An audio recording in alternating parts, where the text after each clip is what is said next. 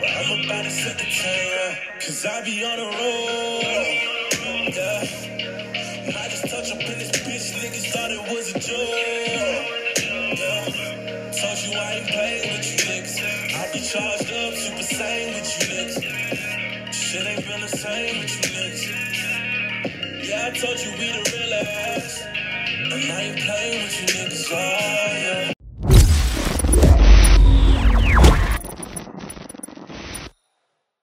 What's going on, podcast? I'm your host, CJ King, at CJ_is_King on Instagram and Twitter, man. And you're locked in with the CJ Brand Experience. On today's episode 27 of the Black Voice Podcast, man.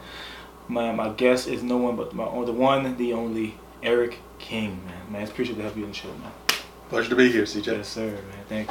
Thank you, man. All right, so, Eric, my guest, Eric King, man, he is the owner, founder, CEO of Royal Capital Management LLC. Group LLC. All right, so with that being said, man, where can they find you? Because you're not on social media, so how can they get in contact with you? You can hit my website at www.royalcapitalmanagementgroup.com. Okay.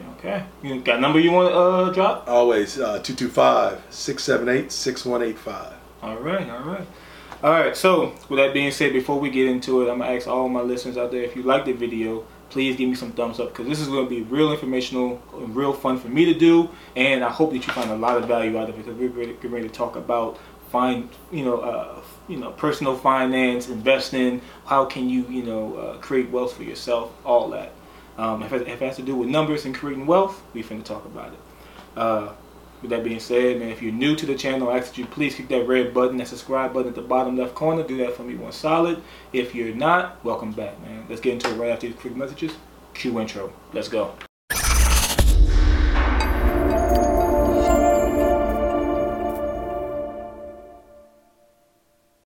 All right, man. So, origin story. Let's get into it. Who are you, man? It's simple, really. My name is Eric King. Mm-hmm. I was born in New Orleans. My father was an Army officer. Okay. After graduating from Southern University. He was an ROTC grad, and even though I was born in New Orleans, I spent my life traveling the world with my family. Mm-hmm. And my father's career took us all around. He retired in '91 as a full bird colonel. Okay. But I then come back down to Louisiana and gone to LSU, also an ROTC guy, and I was now starting my Army career. And so the interesting part about that is that my dad commissioned me into the Army. Really? And we served together for 2 years, and then I retired him out of the Army. So it was a unique experience to actually be serving in the armed forces with your father for a number of years, and he actually was. Did you ever outrank your father? Or? No. I retired as a major. He retired as a colonel. That would be kind of cool. You could your dad bosses you around for your whole life, and then you end up outranking and say, "No, you need to do this." That didn't quite work out that way. He was he achieved a couple more ranks than I did, but he did manage to come over to Korea when I was stationed in Korea. So we actually were on the same continent serving together. So it was always a unique experience for that to happen. Okay.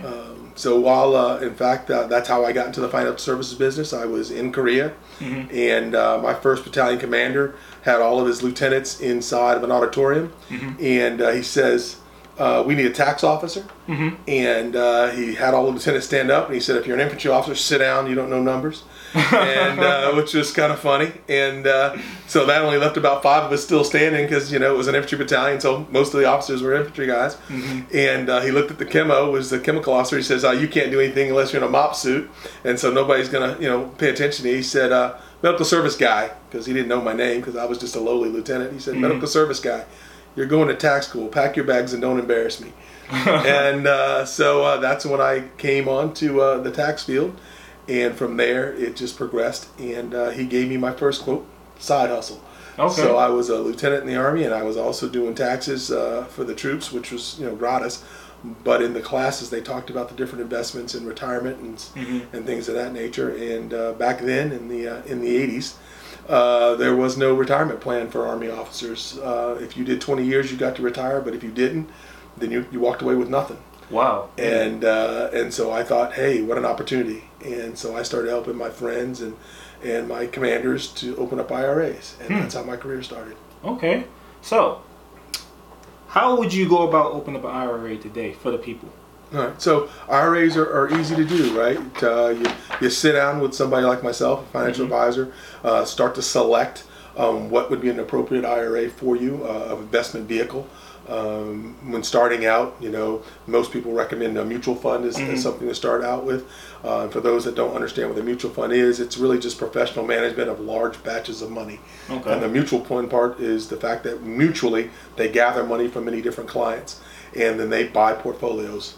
And each portfolio has a theme. So whether it's small capitalization companies, growing companies, growth and income companies, and sometimes they're geographical. So sometimes it might be Euro specific, it may be Asia, it may be Latin American. So, but a good solid growth mutual fund is always a great place to start your IRA, especially when you're younger. Yeah, oh man, because for those who do not know what IRA stands for, individual retirement account.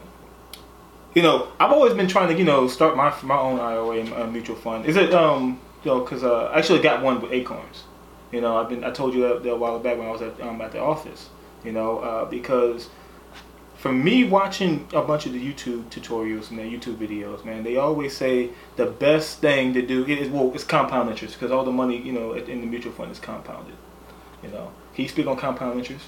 Absolutely. So, before we get into compound interest, we need to kind of understand how we measure rates of return. So, the rule of 72 is just a mathematical axiom, really. And what it says is that if you take your average rate of return and you divide it into the number 72, it'll give you the number of years it takes your money to double. And that may not sound exciting to most people, but the reality is the same amount of time it takes $1 to turn into will take $500,000 and turn it into $1 million.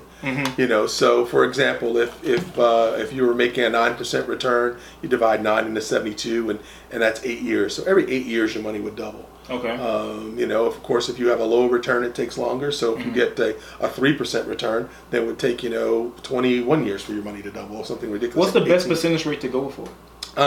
That's kind of a loaded question. Best percentage rate. Obviously, you want the biggest percentage rate you can get, right? So your money doubles faster. But I mean, if you use standard numbers of what's been going on, and then nobody knows what the future is going to hold. But if you just look at the history of things like the S&P, it's averaged pretty close to 12% a year. An S&P investment that was 50 years ago would have doubled about every 6 years. Okay. And that's and so you see a lot of people, guys like Dave Ramsey, will talk about 12% returns. They're not actually saying that you get 12%.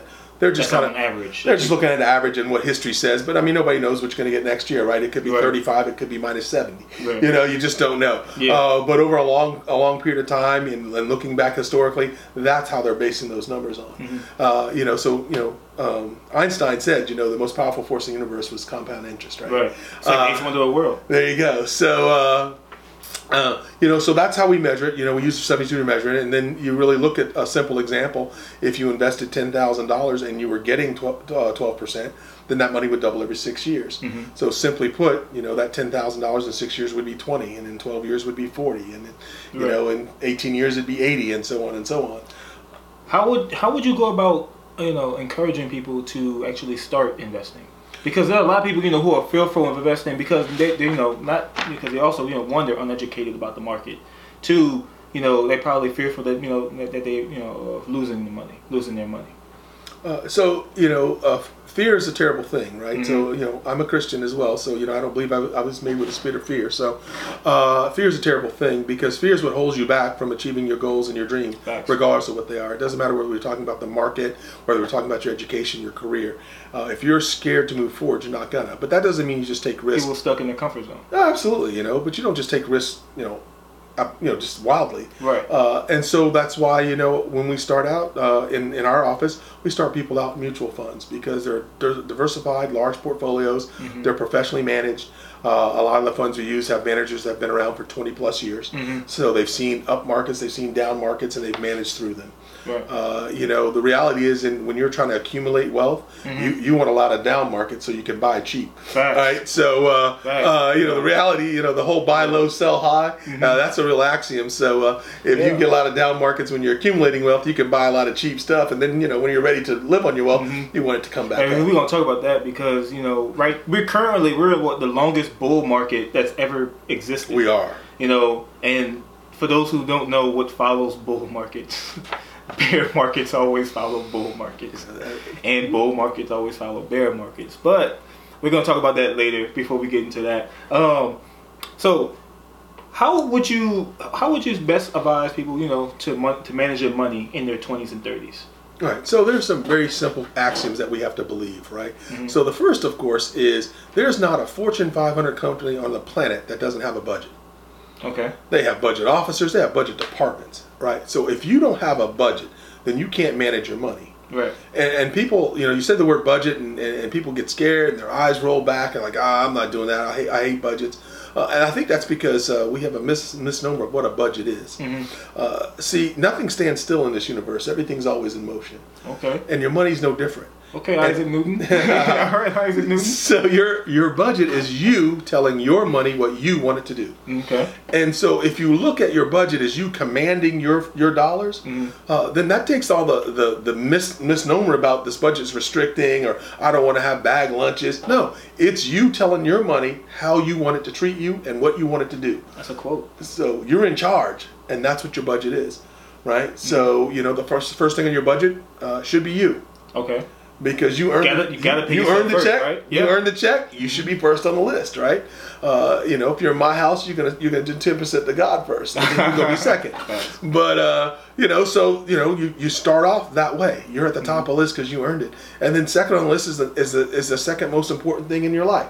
That's probably your rent or your mortgage, right? And the third most important thing is probably, you know, food. Right. Okay, so why don't people understand, you know, the importance of paying themselves first? Because when people get their money from their paycheck, it's like they always spend it on their bills first before they take, you know, have a set amount to pay for themselves, And some of that's just you know, lack of priority, but I think most of it's just the old axiom is you got to save a little. And we're not really saving. We're paying ourselves first. So we're moving ourselves to the front of the list, not the bottom of the list.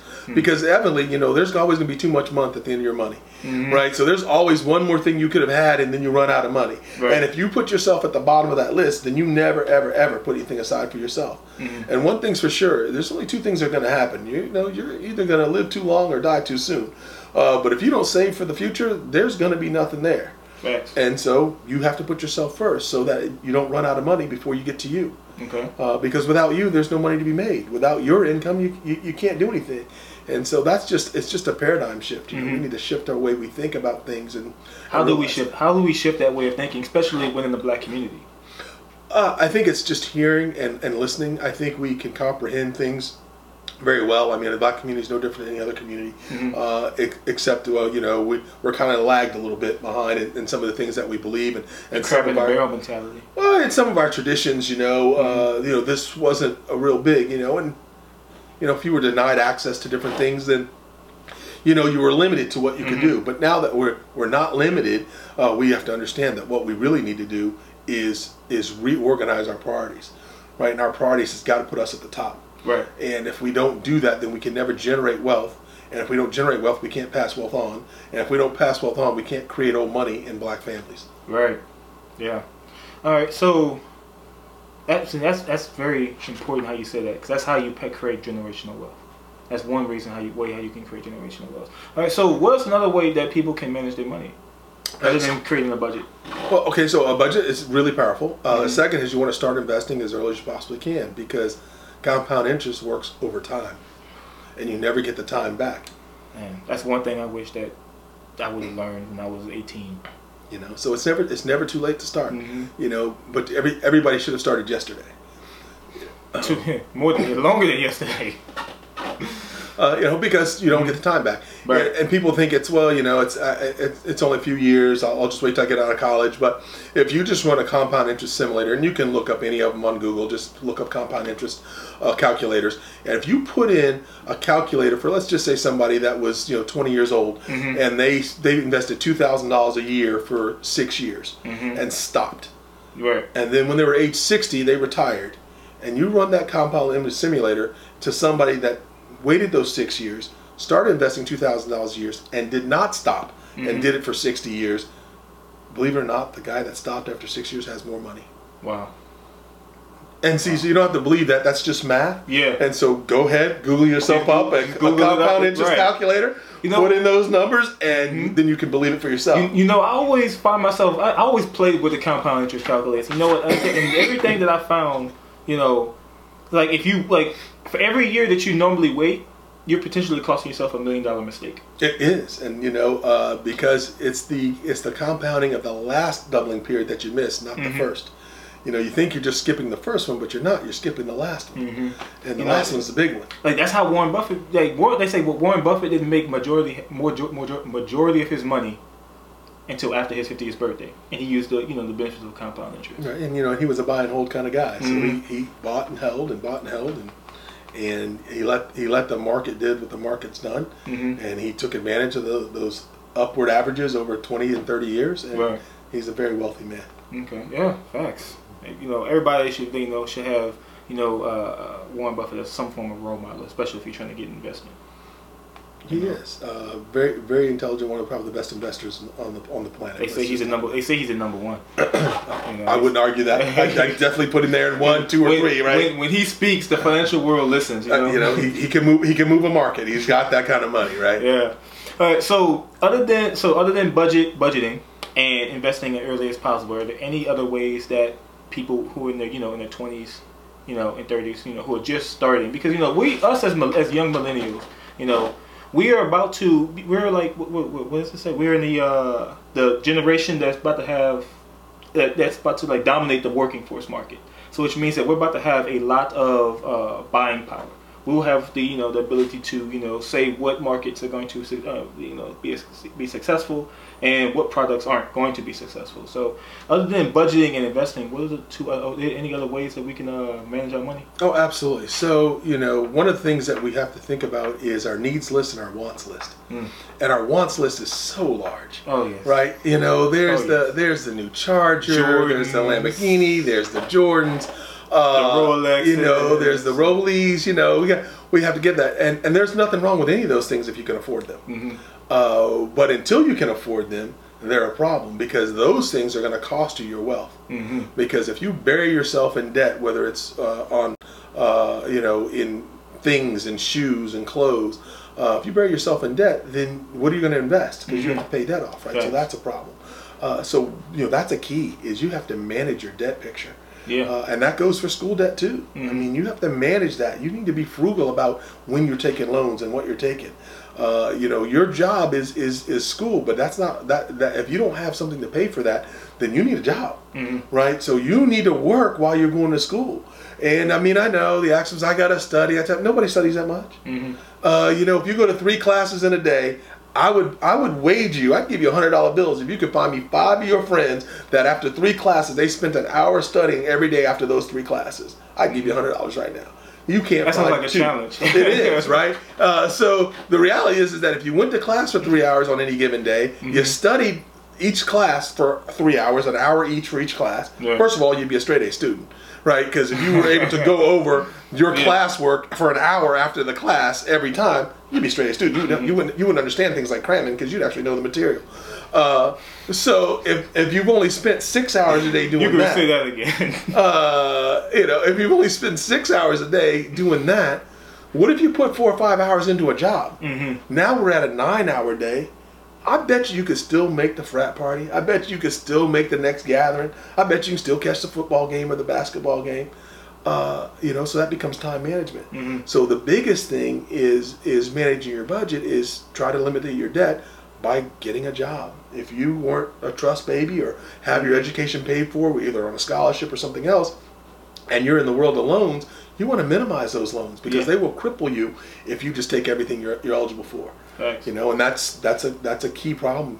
Kids will take everything that they say they can get and come out of school with $140,000 of student loans. Mm-hmm. Oh, we're gonna talk about that because I feel like in all the gurus that they're on YouTube and running the market and got their own shows and podcasts, they're always talking about it, how the next crash is most likely going to be on the backs of student loans.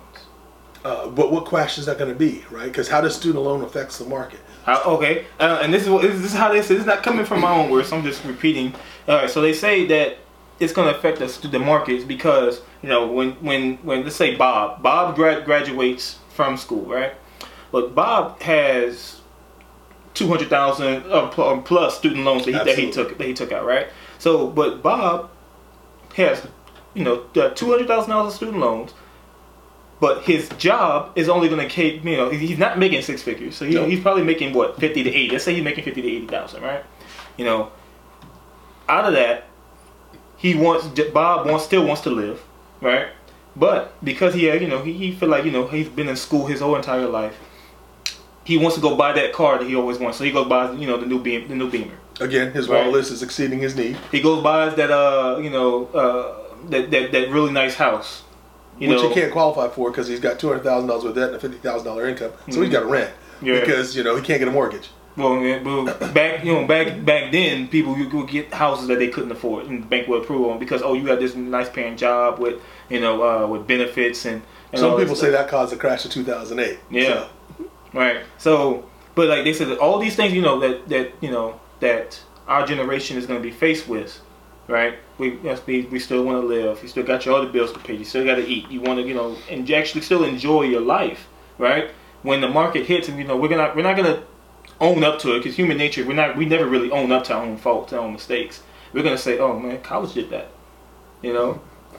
hey, But it was you that accepted those loans in college. It was you that made the decision, I'm not going to work 25 hours a week. Mm-hmm. It was you that made those decisions and said, I'll just manage that debt later. And that's a poor decision. And every poor decision has consequences. Yeah. Whether they're immediate or in the future, if you make poor decisions, there are consequences. If you wait those 6 years to do that investment, you're going to have less money than the person that started 6 years earlier. Yeah. If you do the same thing. So, those are decisions that you have to make early in life. Again, if I told you, CJ, I've got a great investment for you. Mm-hmm. Now it's going to cost you tens of thousands of dollars to get in, and the next day it's going to drop by 15%, and every day after that it's going to go down in value. Don't you want to invest money in on day one, and on day two it's going to go down, and it's going to continue to go down until it has no value at all? Well, then why would I invest in that? So why would you buy a new car? That's exactly what that new BMW does. New BMW, as soon as you take it off the lot, it goes down in value. That goes right into my and it next goes question, down in value every single day until it's absolutely worthless. And yet we'll finance it and spend $40,000, $50,000, $60,000 on that car, knowing it's going to be worth less tomorrow. That goes right into my next question. Money traps, right? Money traps to avoid in your 20s and 30s, man. Because me personally, I fell, face first into that. Yeah, exactly. You literally just painted the whole entire picture of what the trap I fell into. Like, it was no avoiding it. I brought a brand new car, and then as soon as I brought it, and that's when I got bombarded with YouTube videos and podcasts about talking about you should never buy a brand new car. You should get. It was like, I wish I would have told y'all been saying this sooner. So yeah, so I'm asked out. I got a brand new car. As they say, when the I bet you money I ain't gonna buy a brand new one. I bet you money I ain't gonna buy a brand new one no more. They say when the student's ready, the teacher appears. That's not a new mantra. Don't buy a brand new car, buy used. I mean, you mentioned a guy that earlier that doesn't buy brand new cars and he's worth billions, but he says he doesn't do it. Right. So rumor has it Warren Buffett does not brand new car. Probably bought that used too. What are some other money traps that we should be avoiding? That you have your credit card debt, right? Unsecured debt. That shit scares me. We think that we need so much to live on, and and all this drives back to the very first point we made, right? So if you set yourself up with a budget and you live on less than you make, then you don't have any of these problems. Right. But if living below your means. You live below your means, right? So, Why is it so hard for people to do that, though? You'll have to answer that question more than I, because the generation that grew up with now and instant everything, I think it's harder for them to put something off because they don't have to in any other part of their life, right? If I want to know something, I Google it, and I have an instant answer. Yeah. Right? I can fact check anything in a matter of seconds within my phone or my laptop. Yeah. I don't even have to plan with my friends anymore, right? Mm-hmm. When I was growing up, we had to make a plan. You had to get there. You had to be on time. Because why? Because if you weren't, there was no way for us to contact you because everybody didn't have a cell phone. Right. Now we just like, I'll hit you up, and that's the whole plan. I'll hit you up when I'm on the way, and you just tell me where you are. We connect. Right. Those weren't options before. So a generation that never had to plan, because it was always instant access. I think it's really hard for you now to figure out, how do I put something off? Mm-hmm. And so the only way to do that is you have to grab your budget and say, this is me in charge of my dollars. And if you got to grab hold of that and hang on to that, and you will become wealthy, because wealth is just a matter of investing for yourself early, managing your money, and staying out of debt. And that's the cheat code that no one talks about. You know what I'm saying? Like I really think that I had cracked the code, right? You just gotta minimize your debt and reinvest the profits. Cool. When I stumbled upon that cheat code, I was like, "Yo, that's mind blowing." Because I think if it's that easy, to get wealth and to and to really quote unquote, be rich, which what everybody wants, but no one knows the code. It's not like it's it got a billboard that's just sitting there like minimize debt, reinvest profits. Mm-hmm. But that's not a new story. Matter of fact, that's probably a good idea. There are get a billboard, just put, you want to be rich, minimize your debt and reinvest profits. There's many books and research is done on millionaires in this country, and the number of millionaires have increased dramatically. Yeah. And we're going to talk about different books later, I believe, but and so there's quite a few of them, and they talk about the concept of being consistent, investing every month, paying yourself first, and over time it pays off. It pays great dividends. And there's no substitute for time. I mean, everybody wants to get rich quick. Everybody wants to be the guy that bought Tito's for 7 cents, right? Mm-hmm. And it blew up. Everybody wants to get rich quick, and so we're very disappointed when it's not. Right. But the reality, if you just keep plodding along and doing the right things, success is measured in decades, not years. It's not a sprint; it's a marathon. Thanks. Ooh. Well, you quote Nipsey now. And the marathon will always continue, man. Oh man, that's crazy. So, because it's funny that you mentioned the consumer debt, because the credit card. Because for the longest, I've always been scared of credit cards. Good. It's a healthy fear. I have one, and the limit is 1,000. It's 1,000. And I refuse. Like, banks always keep trying to call me to increase it and everything. Now, I know eventually at some point I'm up the limit, but not really. You can live on a cash basis. Yeah. You can plan your expenses out, and when it's time to buy what you want to buy, pull out your cash and buy it. Yeah. And when you're spending cash, you get better deals. Mm-hmm.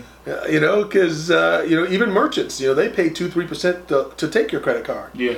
So you've got a margin right there you can work with cash. No matter what store you're going into, if the merchant's got to pay 1.5-2% for you to swipe the card, well, that gives you 1.5-2% to work with if you got cash. Explain that. So when someone takes your credit card, the bank gives them their money, but they charge them to give it to them. Okay. So if you buy the sandwich at Subway, you spend your $15. The guy at Subway has to pay $1.50 maybe to get that $15. So he only gets 14 or 13.5, depending on how what kind of processing he has. Mm-hmm. So there's a margin. It doesn't sound much on a sandwich, but when even then, if he doesn't have to pay the $1.50 to run it, he might give you a break. You might get 10% off just because you don't have to run it. So you're saying that you can actually negotiate the price. You're recommending sometimes negotiating the price. Because you're gonna pay in cash. Right. So it costs less for him to process the cash. I never thought of that. And so for bigger purchases, it's a big deal, right? So if you're spending a couple thousand, it stops. So just re-hit it when it's done. Okay. All right. Okay, we're on again. We're on again. Okay. Continue what you were saying? Yeah, so, that margin is negotiable because they got to pay it. They don't get to keep it. So if you use a credit card, they don't get to keep that money. So if you use cash, why don't you guys split the profits? Mm-hmm. You know, if his processing fee is 1.5, then why don't you each take 75 basis points, right? Wow. And get a little discount. Mm-hmm. You know, it might cover half the taxes or something. Yeah. But either way, it's better for you. Yeah. And it's better for the merchant. So it's a win-win Mm-hmm. if you don't use a credit card. Hey, I'm gonna start doing that. I'm gonna do because I didn't know that. I didn't know you could negotiate prices like that. Everything's a negotiated price. That's how we get a free market. That's what markets are all about. It's about negotiating prices, right? So every stock is a negotiated price. Everything that's on a shelf is a negotiated price. They put a price up there what they think people will pay for it, right? And if it's too expensive, people don't buy it. They have to lower the price, or the product doesn't sell. So that's everything's a negotiated price. Well, Bruce Chris, you know what? I'll give you that. I'm gonna buy that steak for cheaper. I can tell you one thing though: if you don't ask, it's not negotiable. Hey, facts. I believe so.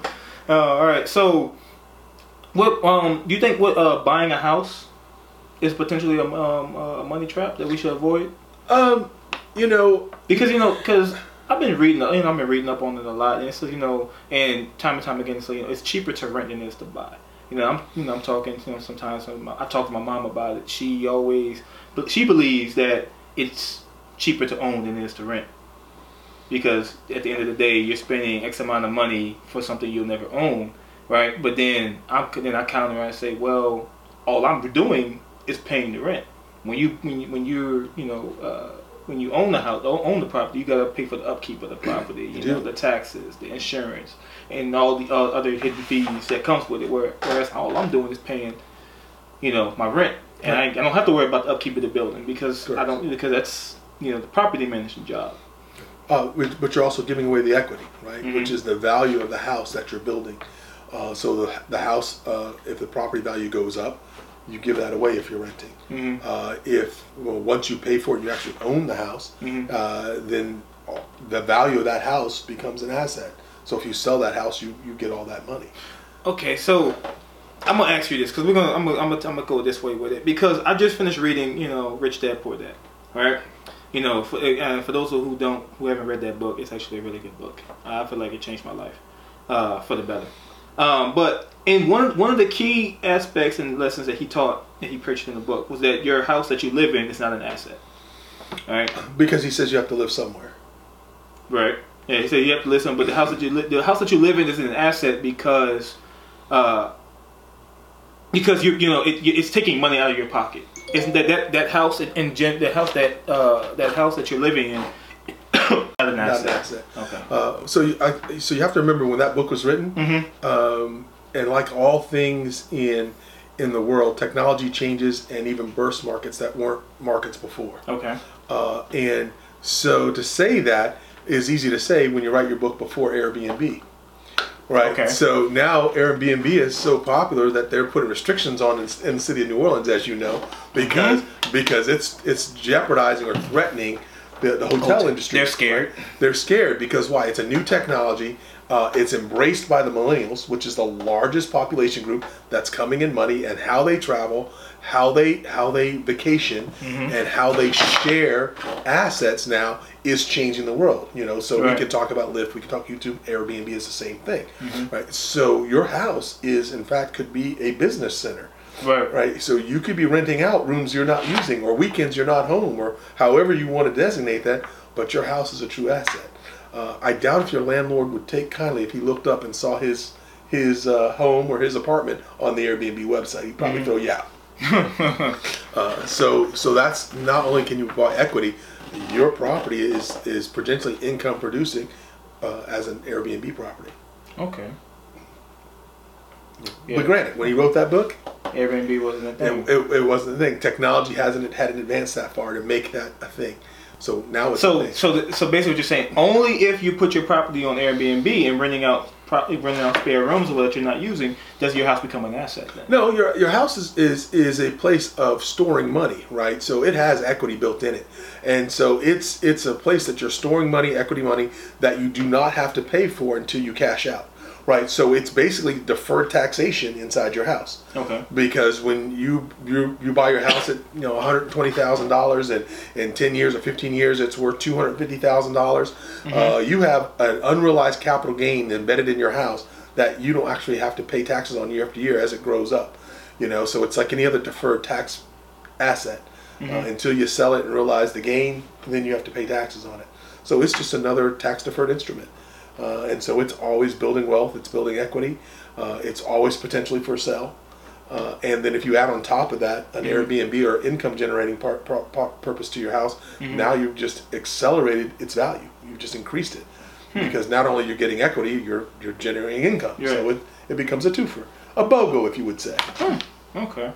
Because the whole mindset that I was thinking of getting into the real estate game was I was going to rent first, because when I moved to the city, I was going to get me an apartment, and I was going to, because me personally, I don't believe I need to need a 3-bedroom house or whatever, and I'm just going to get me an apartment complex, right? And then after I save up enough capital, then I was going to get the FHA loan, right? And then because FHA only requires 3%, but I was going to at least save a minimum of at least 5%, right? And then use that to buy my first real estate property and rent both sides. So what if you bought that 3-bedroom home and was able to Airbnb 2 of the bedrooms and lived in one because you only needed one? Because when I went to the real estate seminar in New Orleans that was put on by DJ Envy and Larry Monroe, shout out to them too both. They were talking about how, and Sidney Torres came up and he spoke as well, and they was talking about how Sidney flips multifamilies. Like he's more of the flipper. Well, DJ Envy and Larry, they do the rental aspect, right? And they kept saying time and time again, I kept hearing, you want to flip single families, but you want to rent out multifamilies, right? So I find myself, along the lines of, I want to buy like a multifamily, like a double or at least a 4-plex, and rent out each one of those right. sides. And so how the whole technology has changed that market is you no longer need a whole house. You don't need a complex. You can rent out literally a room. And so where before you needed a multiplex building because you had to rent one side or the other side or 2 sides, and one side rent would pay the mortgage and maybe give you a little profit for both sides, or you live on one side and the other side you rent it out and hopefully pay the whole thing. Now you can literally do that at the room level. And so if you have a multi-room house, you can make it work, right? So you don't necessarily need a multiplex anymore. Technology has changed, and it's given the opportunity to make it a multi-room project instead of a multi-building project. And that's just and who knows where we're going to be 10 years from now with technology and what else comes about. But that's just one of the changes that technology has put upon us, an industry that did not exist 15 years ago. Right. There was no really such thing as that. That was really unheard of. But now we have those things. Yeah, it's the same thing concept. As like letting like 10 years ago, you probably would never let your daughter hop into a stranger's car. Exactly. But now you feel more than comfortable sending her in an Uber. In fact, prefer that she take an Uber, right? Right. Want to make sure she gets there safely and not driving her own self. So like again, it's something that technology brought upon that was not really an option 10 years ago or 20 years ago, or even 5 years ago. Really. Right. Yeah. Yeah. We don't know where it's coming. All right. So with that being said, what are some good things that that we should be investing in our 20s and 30s? So I'm a big believer in mutual funds. I believe that everybody should have a core investment portfolio. Okay. And it should be professionally managed. Do you think it's a good idea to have more than one mutual fund? You can. Multiple? It really depends on what you can afford. I mean, when I was in my 20s and 30s, an extra $50 or $100 a month was hard to come by. So you start small and grow, right? But the idea is that you start early and you get used to the fact that you're paying yourself first, because we're really talking about behavior changes, right? Right. So if you have good habits, you get good results. So if you get into the habit of budgeting your money, investing for yourself, paying yourself first, living on less than what you make, if those become your habits, those habits are wealth building habits. And therefore, if you're doing those things, you will build wealth. Right, and we can argue or ponder, what's a better stock, whether it's Amazon, whether it's this or that, but none of that really matters, right? The idea is the behavior that you exhibit is really what's going to drive your wealth more than what you buy. So if you have somebody that's professionally managing, I love mutual funds. It's somebody's job to make money with my money. Right. And the way they're geared is that they get paid more when they make more. Yeah. And because if they're making great decisions and the fund is performing well, other people want to get in, so they get more money that gets attracted to that fund, so they get paid more. When my money goes up, they get paid more. Right. So I like it when somebody gets paid more when I make money. That's their incentive to do well. They're very well incentive to make me money because they make more money for themselves. So I like that, and I think it's a wonderful place to start. And I think everybody should have a core portfolio. How does someone go about gauging their risk level tolerance to do certain things like that? Every financial advisor office is going to use some kind of risk tolerance questionnaire, and what they're going to do is they're just going to ask you different questions about your appetite and your feeling about the market and market results. How well can you tolerate? If your account goes down 25%, do you have we call that freak out risk? Do you freak out and sell everything, right? Because that's just exactly the opposite of what you want to do. You bought high, now you want to sell low. Absolute bad idea, right? Yeah. So you need to find out, what is your risk, so that your investments can match accordingly to where you're going to hit the freak out button and panic. Yeah, because I took the test and everything, and I'm categorized as a high risk. Right. See, in your 20s and 30s, you got a lot of working years ahead of you where you can make up for losses. But again, remember, if we buy low and sell high, we like down markets in our 20s and 30s. Yeah. Because we're buying cheap, especially if we don't have a lot of money to buy with. So now we can buy cheap and get great bargains. Right. I mean, if Jimmy Choo's shoes all of a sudden went on sale for $100, that line would be around the door and down the corner, and there'd be sacks of shoes coming out of there, right? Hey. Because they know one day they're gonna be back to $1,500, $2,000, $3,000. Right. So they're okay when it goes on sale. Well, we need to kind of think about the market the same way. If we're in accumulation, we're okay with some downturns and some sales. That's crazy. You mentioned, especially you mentioned shoes, right? Because that's like a whole new market that's emerging on the backs of technology. I'm not sure if you heard of it, StockX, right? It's basically like a stock market for things, right? So if someone for the new Jordans that come out, right? They're limited in number. People will go to the shoe store and buy X amount of shoes at the retail price, and then they would resell and the flip life that that's been coined as for $1,000, $2,000 when the retail price was $200, and people were actually buying it. I know, and those kind of new markets are very interesting. I'm more of a conservative kind of guy when it comes to that, because just like I don't try to predict what the trends are going to be and time the market, I don't know what the next fads are. But I rely. You think trendy is like is what's the word I'm looking for? It's a bad. No, I don't think it is. But I like it's a bad way to get into it. Is I like to rely on professional management that spends their days vetting these things out for me. Okay. Because I'm not going to spend that kind of time to figure out if this is the right one, the next one, whether this is going to really work, whether the fundamentals are sound or not. I don't want to spend my time doing that. And so I want to employ somebody that does spend their time to do that, and that they're incentivized to do it and pick wisely. Right. Okay. So I don't have anything against those kind of things. It's just I'm not going to spend the time to figure out where I should go with it. Okay. I feel you. Okay, so what are things that should we be looking at in our 20s and 30s? So getting started. So you got to think you're going to retire. How do we get started? Yeah. Excuse me. So first thing I would do, which is exactly what I've done with my daughter, who's in her 20s. Opened up a Roth IRA for her, and we opened up what I call a dream fund, right? So that's accumulating your wealth. So she has 2 accounts going right now, has her first job and the whole bit.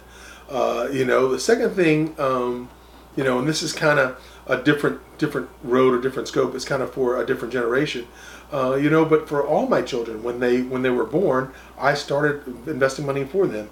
I thought the doctor did the same thing when I don't have kids right now, no time soon. But I thought about doing the same thing for as soon as they would, I would open up a mutual fund, as you say, and put in $100 a month from the day they're born until 18, and then let them have it. I believe in thinking of a little longer term, and so I open $2,000 trust in mutual funds, and they get it when they're 60, when they retire. And if you grab your calculator and put $2,000 in and pick an interest rate you're comfortable with and let it double over those times. If you use a number like 12 and it doubles every 6 years, that's 10 doubling periods. If you use a number like 9, it doubles every 8 years, and that's about 8 doubling periods. And just see what that number looks like. I won't give you the answer, but you can do it. You can stick it in your calculator. You can stick it in your compound interest calculator and come up with some numbers, but I think you'll be pleasantly surprised how a one-time investment just left there for 60 years just compounds, and what those numbers look like. And so the reason why I do that is because, like all of us, we're going to figure out life. Right. We're going to figure out the school thing. We're going to figure out the job thing. We'll probably figure out the family thing. Most people figure that out. Some people better than others. So you have some people that make millions and millions of dollars in a lifetime. You have others that just make it by. But what you do is you can change the generational picture by saying that everybody in your family, when they get to a certain age, will have a minimum net worth or minimum worth, because they could be in huge amounts of debt and not have a net worth, but a minimum liquid worth of from that $2,000 or $5,000 or $500, whatever you decide your number is. That number will compound over those time, and they will have a number. And I'll let you know, at $2,000, if you use even, you pick the rate that you're comfortable with, but if you use the return of the S&P, that number is going to be in excess of a couple $1 million. Man. But stick in your calculators, come up with your own numbers, because you don't need me to tell you that. People don't know this stuff. Like, why don't why doesn't school teach us these things? Now you're asking me to comment on the situation of the educational system.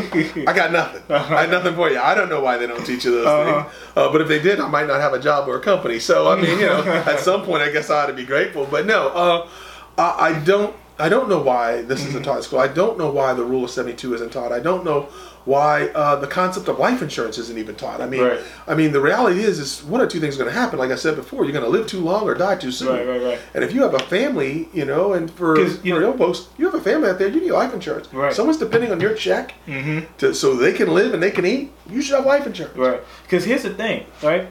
I went to college and I graduated from Nicholls State. My degree was in business finance. Even with a degree in business finance, I was not taught this. That's one of the main things that I believe I should have been taught. Right? I agree. I think that I don't understand why in business programs or finance programs that they don't make you go out and get licenses in the areas of finance or in the areas of whether it's the SEC or life and health, or so that you can understand not only the concepts behind it, but the products that drive these things. Right. I think that should be fundamental.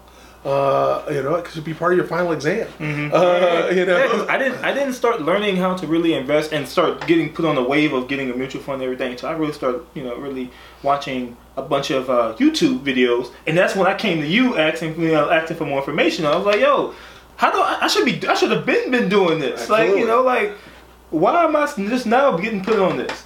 And again, we have to change our rhetoric, right? So we have to speak differently about investing. It can't be a fear thing. We can't go, oh, the market, it's scary. Right. We have to think about long terms and not short terms. We really have to start changing. It's better. You'll be better off, 10 years down the road than if you had never started. Absolutely. That's how compound interest works. And we just, again, even if you do lose money along the way. You only lose money when you get out. Right. As long as it's in there, you still have a chance for it to come back, right? So, fact. We talk about the 10-year decade, the lost decade, and how that they run all these simulations. Again, technology is an amazing thing, and they run all these simulations, and I think they've now been able to come up with a 10-year stretch where you actually can lose money in the market. They can't do it for 15. They can't do it for 20. There's no such thing as a 30-year lost decade, so you can't take any 30 years and come up with a loss scenario. No matter when you get in, as long as it's a 30-year period, doesn't matter what scenario you pick. Our fear of the market should kind of dissipate, and we need to stop thinking short term, right? When you come down and sit in our office, we're going to talk to you not just about your wealth, but we're going to talk about generational wealth. We're going to talk about your kids' wealth, your grandkids' wealth, your great-grandkids' wealth. We want to paint a picture that says, hey, if I did something now, how does that help my next generation? So if we do the example we talked about, the $2,000, and that generation, when they get to 60, all of them and all their cousins are all millionaires. Do we also write the memoirs to tell them what to do next? Because if they've got $1 million, then they really can affect not only that generation, the next generation, but the generation after that. So their grandkids could start with thousands and thousands of dollars when they're born, right? So, you could really create a wealth that eventually the money just is so large that it can't go away. And that's just about doing things 2 and 3 and 4 generations, and having a family mantra that says this is what we do. Just like we come together and have Christmas dinner, this is what we do, right? We provide money for the family, and that's our job, is to provide a space for the family and the wealth that the family earns, and the family just takes care of people in the family. Then not only change families, because if you change a family, you're going to change the neighborhood. You change the neighborhood, you're going to change the community. You change community, you change the state. Change the world, right? And it starts with somebody saying, other than me is important. Right. Not I worked hard for my money, he gonna work hard for his. No, I'm gonna have him start where I left off. A new tune. Right. That's that crab. Yeah, that's getting rid of that crab in the barrel mentality. And for some reason, like we as a people, as a culture, we just can't seem to get rid of it. And we just gotta start celebrating wins, right? Even the small ones. But everybody's win is a win for you, right? So I've got to be able to appreciate the fact that you are graduating from law school. I need to get excited. I can't be mad at you because I didn't graduate from law school. Right. So I need to be excited that you graduated from law school, and I need to figure out well, how do we make this work so that you can be successful? Right. And then you can help somebody else be successful. And if we could celebrate our victories instead of being so competitive and saying, oh, he's no good, or I hope he fails. I hope he doesn't pass the ball. Why would we get into that rhetoric, right? Why not say, yo, man, study, do good things, send positive vibes your way. Gonna be praying for you, man. Skip that vacation, man. Get those books, right? I should be encouraging you to do great, right? Because rising tide raises all boats. Right, man. I'm so glad you said that, man. That is crazy. Because, man, I'm just lost for words right now, man. That's just crazy, dog. Oh, man. And you said that couldn't happen, that you'd be lost for words. That's one of the few times I've ever been lost for words, especially on my show, man. Yeah, because, whew. All right, so let's move on.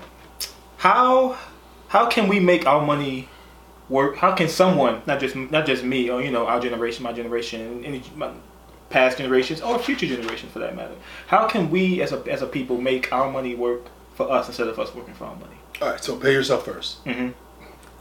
Live on less than what you make. Okay. If you can master those 2 concepts, you can forget everything else you heard here today.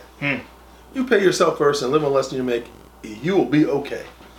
And we can talk. You literally just said the cheat code again. Minimize debt, reinvest profit. That's really all it is, Yeah, exactly. And I mean, we could talk about how you can change the dynamics of a neighborhood or a company or a community. About reinvesting in black businesses and spending your dollars in your community. Yeah, and we can talk about how that could build wealth and how that can build wealth in the community. Because they say that the study of the black dollar, exists to exit our community way 10. I don't know how fast. I forget the numbers, but it's so much faster than other culture. And I think we have to start delivering a superior product. Right. And we understand that concept when we talk about sports. Right. So when we talk about delivering a superior product, we have athletes like Odell Beckham, that's making millions of dollars a year. We have Jordan, and we have LeBron, and they're delivering a superior product. Right. So we have to have our community businesses deliver a superior product. Right. Because the thing about dollars is they'll just go where they get the most value. Right. They're not really concerned about where that value comes from, a white neighborhood, a black neighborhood, a Jewish neighborhood, an Arab neighborhood. The market doesn't care what color you are. It really doesn't. And that's like saying we're on an even playing field. We're not. But we still have to generate value for that dollar. And the value we generate will attract the dollar because people want value for their money. And so if you're delivering a superior product, you'll get superior results. People will buy that product. Right, so we just need to focus on developing and delivering a superior product versus focus on just trying to invest in a black business. Just invest in the business that gives you the superior product. Okay. And then if you're a black business owner, make your product superior. Right. Okay. So how does someone like that go about attacking and competing with the massive competitions that may be in their market that has a bigger budget than they do? Prime example, the chicken sandwich wars, right? That hit the country, crazy these past couple of days, right? How does someone, like a black business who also sells chicken sandwiches compete with the likes of Popeyes and Chick-fil-A? Persistence. Don't give up. and have a plan. You know, you're not going to be Popeyes overnight. Facts. Yeah. But Rome wasn't built in a day. Popeyes wasn't either. You know, we forget how many years it took before Popeyes even opened their first franchise store, and then those stores became known, and then they moved and spread out. And that's true of any business. You can start local. You know, the nice thing about now is you don't have to pay for all the advertising you had to pay for before, because you've got all kinds of technology in your hand that you can promote your business, that you can get Yelps and likes, and that you can get reviews done. If you're developing a superior product, it'll start there, right? So then you'll get the reviews that says, hey, if you're in this place, you need to go here, right? Because it's the best chicken sandwich you've ever eaten. Right. Well, that catches on, and you just keep promoting. You just keep putting out the best chicken sandwich you've ever eaten. Word of mouth happens, Instagram happens, you know, YouTube happens. Next thing you know, driving and dives are at your spot talking about, hey, we heard this is the best chicken sandwich on the planet. Right. And so you start to build your reputation. You just have to be persistent, and you have to develop and deliver a superior product. And you know, and you want to deliver that wow factor. Right. You want to wow people, man. The experience. I mean, because you know the enjoyment of that chicken sandwich is going to be over in about 5 minutes. Right. You know, but you got to keep them coming back. Yeah, but the experience that you deliver, that needs to be wow. That's the memory that lasts, right? Nobody goes to Disney World and remembers standing in line for 9 hours. They remember all the cool stuff at Disney World, right? You know, because they deliver such a wow factor that in your memory, when you think back, you forget it was hot. You stand in line for 1.5 hours. You walked back and forth, didn't get to that ride. You know, what you remember is the memories that were fun created, and the time that you spent together, and that experience is what brought you back, and what puts in your head. We have to do that in our businesses. When you walk into, quote, a black business, you should know, hey, this is a black business. You should walk in and say, this is a superior product. I walked in here and wow, the customer service was on point. You know, the product I was using on point, whether that's food, whether it's a mechanic, I don't care what it is. Right. Product was on point. The follow-up was on point. They treated me with respect. They charged me a fair rate. Right. You know, they made me feel like I was the only person they had to deal with that day. That's an experience we have to learn to not only deliver, but we should expect. You know, we should have enough pride in what we do that when we see a black business, we should expect that kind of service. We should expect that kind of environment, you know? Yeah, you know, because that's a major wave that's actually been hitting the streets these days, you know, supporting black-owned, buying black, and, you know, I don't know how... What happened? No, I'm just saying. Oh, okay. I don't know how, you know, how prevalent it was back in your day, but like with the help and benefit of social media, like buying black has been like a huge wave that a lot of people I think have been on now. And I think the hesitant is we need to buy superior and just be superior. You know, when you look at the top 5 basketball players in the NBA, nobody cares what color they are. They care that they're the best players in the NBA, right? And they get paid like the best players in the NBA, and the people that are watching and attending the games are from all backgrounds, nationalities, and races. But they come to see the best. Right. Be the best. People will come and see the best. Right. Man, that's so key. That's major key right there. Man, you dropping gems, man. Yeah, I try. You dropping gems, man. Man, look, pause right now, man. You heard these gems, man. You better like this video, man, and subscribe to this channel. Man, all right. So, how do you think us as because we are in the biggest, like I said earlier, we were gonna talk about the bull market, right? So we're in the longest bull market that has ever hit the history, right? That is correct. And as I said earlier, bear markets follow bull markets, right? So how should we prepare for the oncoming bear market that's soon to follow? All right. So, and what do you think is going to cause the bear market? When the bear market's going to happen? What's going to cause the bear market? Nobody really knows for sure. It's something that's already affecting us right now that we're just constantly sweeping under the rug. I can't say that. Which is why I feel like a lot of people are saying, it's the student loan crisis. It could be, but we might fix that crisis, right? So there's legislation that's talked about being brought up. Not with Trump. And you guys are lawyers and are soon to be attorneys. Not with Trump. You're soon to be attorneys, and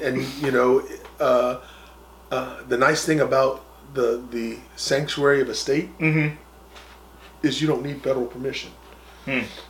So you can come together as a community and decide our kids are not going to have student loans. We're going to pay as a community by shipping and paying them off.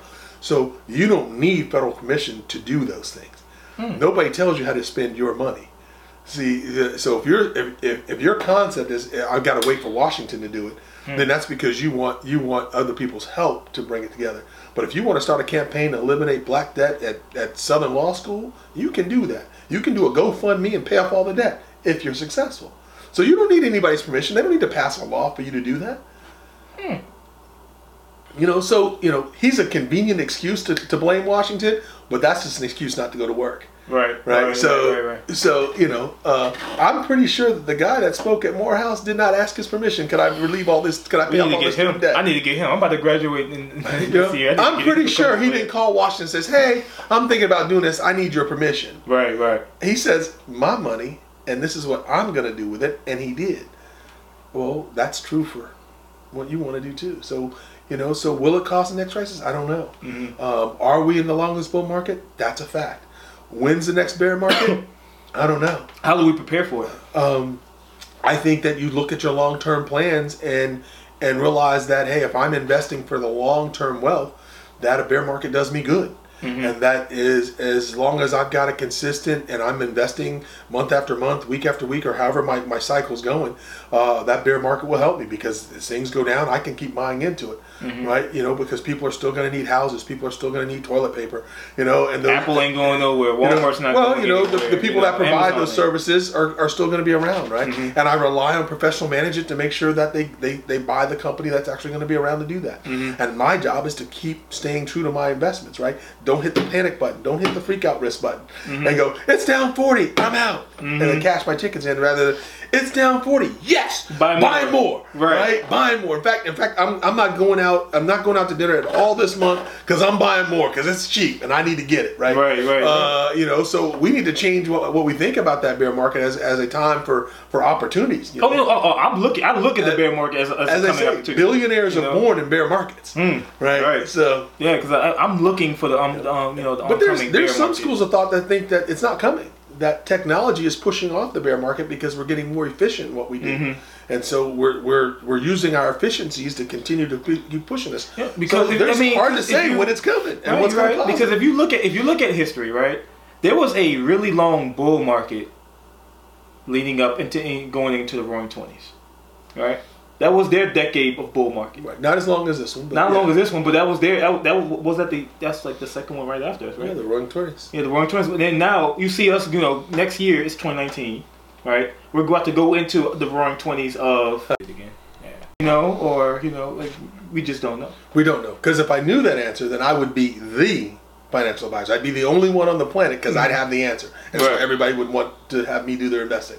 If you knew the answer, would you share it with us? Of course I would. If you were my client. But yes, so nobody really knows. So so since you can't predict, you have to prepare, and you prepare by putting out your plan together, looking at the risk you're willing to take, managing your freak out risk, and going ahead and sticking with your plan. If you stick with your plan, and bull market's going to happen, take advantage of them. If you're accumulating wealth, that's the time to take advantage of those bull markets. If you've got money on the sideline, get it. Buy cheap. Buy low, and take advantage of that. Let that compounding work in your favor. Right. There's a thing called dollar cost averaging, driving the average cost of your shares down, and just briefly describe that. That basically says if you continue to buy as the market goes down, even when the market gets back to zero, you could have exponential gains, and that's just because you're paying your dollar cost averaging. So if you're buying $100 a month and it's at $10, you get 10 the first month. If it goes to 5, you get your $100 now buys 20. If it goes to 4, you get 25. If it goes to 2, you get 50. And if it goes back up to 2 and back up to 4 and back up to 5 and it finally gets back to 10, all of your shares that you bought are worth $10. Right. And because you bought a lot of cheaper, you drove down your average cost. Right. And so even though in this scenario, the market went from 10, went down and came back to 10, you're not at zero. Right. Because you were able to buy, and so your average cost may be $3.50. So you actually made a profit of $7.50 on every single share. And so that's just part of sticking with your plan, being consistent, being persistent. Consistency is major key. Consistency is major. Like, it's like consistency when done right hits every time. Hits a target every single time. All right. So I want to switch gears. I want to ask you because with the student debt crisis is out of control. It is. Right? I agree. All right. So we agree on that. With that being said, do you think college is even necessary at this point? Because you have major Fortune 500 companies like Google, Amazon. They're removing the requirement of having a college degree. They're moving the requirement of the degree, but they're not moving the requirement of what they want people to do. Right. Well, yeah, okay. So they still want the capabilities that a lot of people learned in college. Mm-hmm. They still want that critical thinking that they learned. They still want people that know how to learn and can operate and can program and can that now where they learn that, they're removing where you have to learn that from, mm-hmm. but they still want the skill sets. Right. So whether it's college, people will be able to teach themselves, what they learn, what they can learn in college for way far cheaper. Again, it's the skill set that they're buying. They're not buying your degree. Mm-hmm. So wherever and however you acquire that skill set, that's what they're buying. And if that comes through college, then they're buying mm-hmm. they're buying that. If it's not, if it's coming through some kind of trade school or whatever, right. they're buying the skill set because it's the skill set that they need. And every company needs the skill sets, right? So every company defines what skill sets do we need to take our company to the next level. Mm-hmm. Historically we've just called that a college degree. Yeah. But really what we're talking about is the skill set that comes out of that. Right. Right. So if I need an engineer, I need him to be able to do engineering work. Right. And I don't care how he learned to do engineering work, he needs to be able to do engineering work. Right. And so, to say whether college is required or not required, I think learning institutions are going to always be required because people have to learn to acquire those skill sets. Mm-hmm. Now, whether we redefine colleges and we go from brick and mortar to video and screen and Right. I don't have a crystal ball to tell you what the future looks like, but I will tell you education will never go away. Education is never going away. And those skill sets will never go away. Right. Now, how we acquire those will probably change, like technology has changed everything else we've done. Yeah. Virtual classes are now more popular. Online classes YouTube are more popular. YouTube University, right? So we're changing how we're delivering the education, but the education is still required. The skill sets are still required. That, what you want to call that, right, because there's been multiple studies done where they say my generation of millennials, we are because the cost of tuition has significantly impacted us because the millennials we're not buying houses, we're not starting families like past generations, right? So they say that we will probably be the generation to where we don't require our children to go to college because we saw what it did to us, and if we're looking at the cost of inflation, college is only going to keep going up. There's nothing to stop them from keeping raising their cost of their tuition. I believe that competition is true, and that if somebody develops a better product, a superior product, right, dollars will gravitate toward that superior product. And I don't care if you're a university. I don't care if you're a car washer. If you develop a superior product, that's where money's going to go because that's where they want to acquire. So if you develop a way to acquire the skill sets that are needed, and that's at a lower cost or higher efficiency rates, then dollars are going to head that way. Right. And I can't say that colleges won't develop their own. Right. So they understand the lay of the land. They understand what's going on as well. So they may develop that efficiency. So I can't say tuition is going to continue to go up. The tuition only goes as high as the market will bear.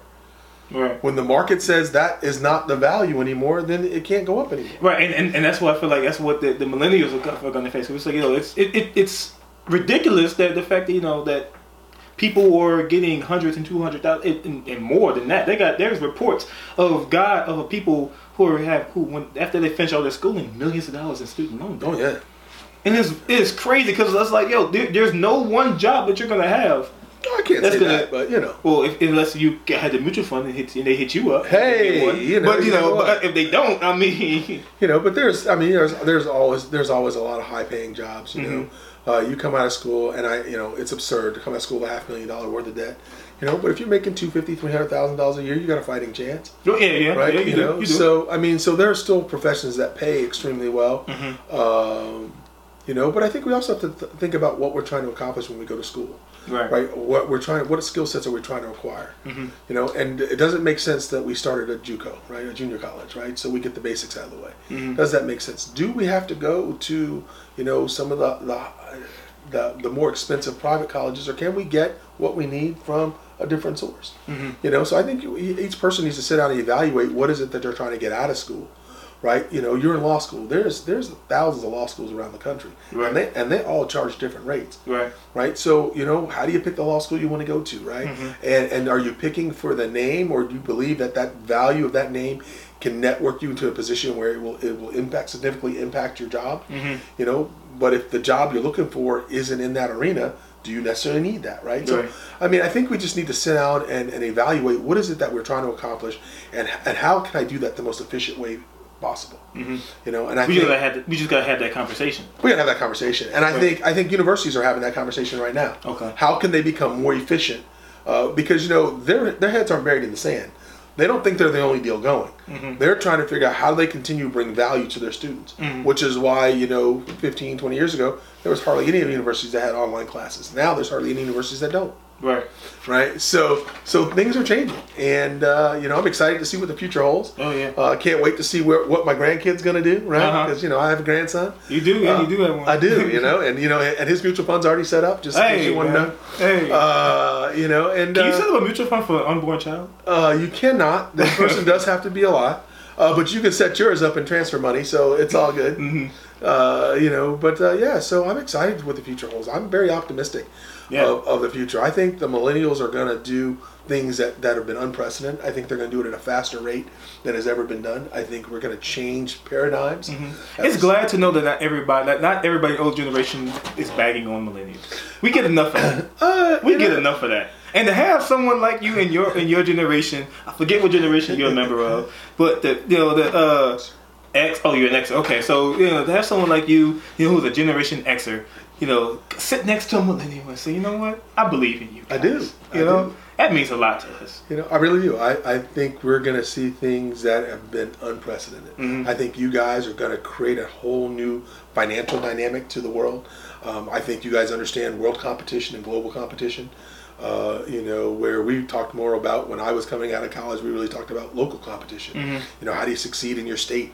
You know, you guys can compete with the whole world. You know, that's exciting to me. I mean, because we're using the internet too. But I mean, the same YouTube video you watch, somebody in Czechoslovakia can watch that same YouTube video. So you're competing with that person. You're not just competing with the person in the chair next to you. You know? So I think you guys are going to approach these problems completely different than, and even come up with thoughts that have never even been conjured yet. You know, things like Airbnb, right? You know, that what a great concept, right?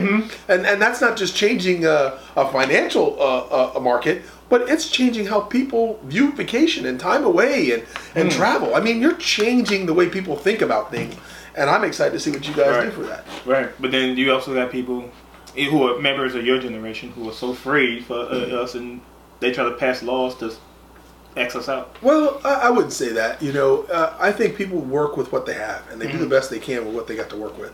And again, you know, if we don't have the conversations, if we don't sit down and talk about it, and we're just operating off a platform of fear or not knowing, then we're going to make decisions based on fear and not knowing. But people are naturally afraid of change, though. You know, absolutely. So change is hard, right? So you know, behavior finance is hard. You know, it's easy for me to say, pay yourself first, have a budget, spend less you make. You know, that's simple, but it's not easy. Right.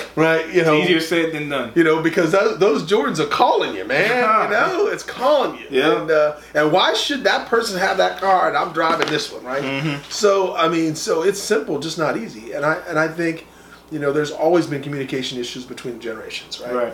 You know, whether it was the baby boomers and the Xers like me, because I just missed the boom generation. You know, and then there's Ys, but there's always been that communication gap of what do we value, what's our value proposition, you know, and what we consider normal, the new normal, right? And so the amount of information that millennials have access to is insane, when you compare to the generation before. You know, I mean, I grew up in school with encyclopedias.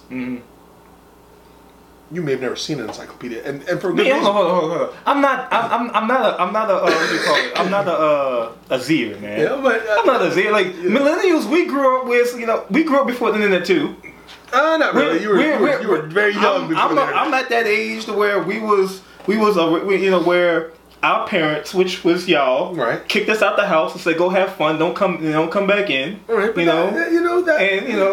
if you're thirsty, go drink out the hose outside on the corner of the house. That was some old time lineage. But the reality is that when you were younger, we couldn't let you just outside the house. Neighborhoods weren't. Neighborhoods had changed.